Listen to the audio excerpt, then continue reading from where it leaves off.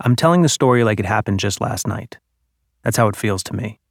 Even with the distance of all these years, parts of it still seem incredible. But it was totally real. All of it. It was early 1933. New York City was being menaced by an army of blood-sucking killers. I know it sounds strange when I say it out loud, but that's the only way to describe what was going on. They weren't vampires or zombies, nothing supernatural. They were poverty-stricken young men under the control of a demented doctor. Rodil Moquino was his name. This guy had taken medical hypnosis to a criminal level. He'd gotten to the point where he could turn ordinary men into murderers and make them kill on command. The killers only moved by night, which made them even more horrifying, and they traveled in a pack, which made them even more dangerous. Some people thought they had superhuman strength or magical abilities, but it was really just mindless stamina. Nothing could stop them. If you saw the gang from a distance, you had a chance to escape. Maybe. But once they got close, you were dead. Simple as that. A few years after, somebody wrote a novel about Moquino and his killers. It was called The Voodoo Master. It was really popular at the time, a bestseller, but they got a lot of stuff wrong.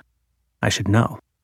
After all, I'm the real Lamont Cranston, which makes me the real Shadow, and I lived it. Here's the real story. I was living uptown. Like most nights, my girlfriend, Margot Lane, was staying over. She was my business partner, my confidant, and the person I loved and trusted more than anybody else in the world. Margot was smart and level-headed. She thought I sometimes went off half-cocked, and she was right. I didn't always think things through. We'd both been hearing and reading about the maniacal bloodsuckers for weeks, and the NYPD seemed to be powerless against them.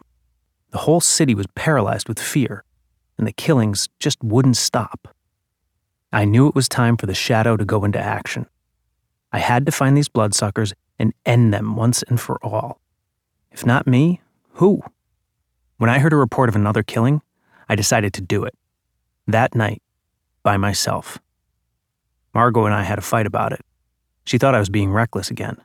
But pretty soon she realized she couldn't talk me out of going. She hugged me at the door. "Be careful," she said. "I'll be waiting up for you." "In that case," I said, "I'll be extra careful." I kissed her goodbye and headed out into the dark alone. I was trying to keep it light with Margot. I hoped I'd be back. But I knew it wasn't a sure thing.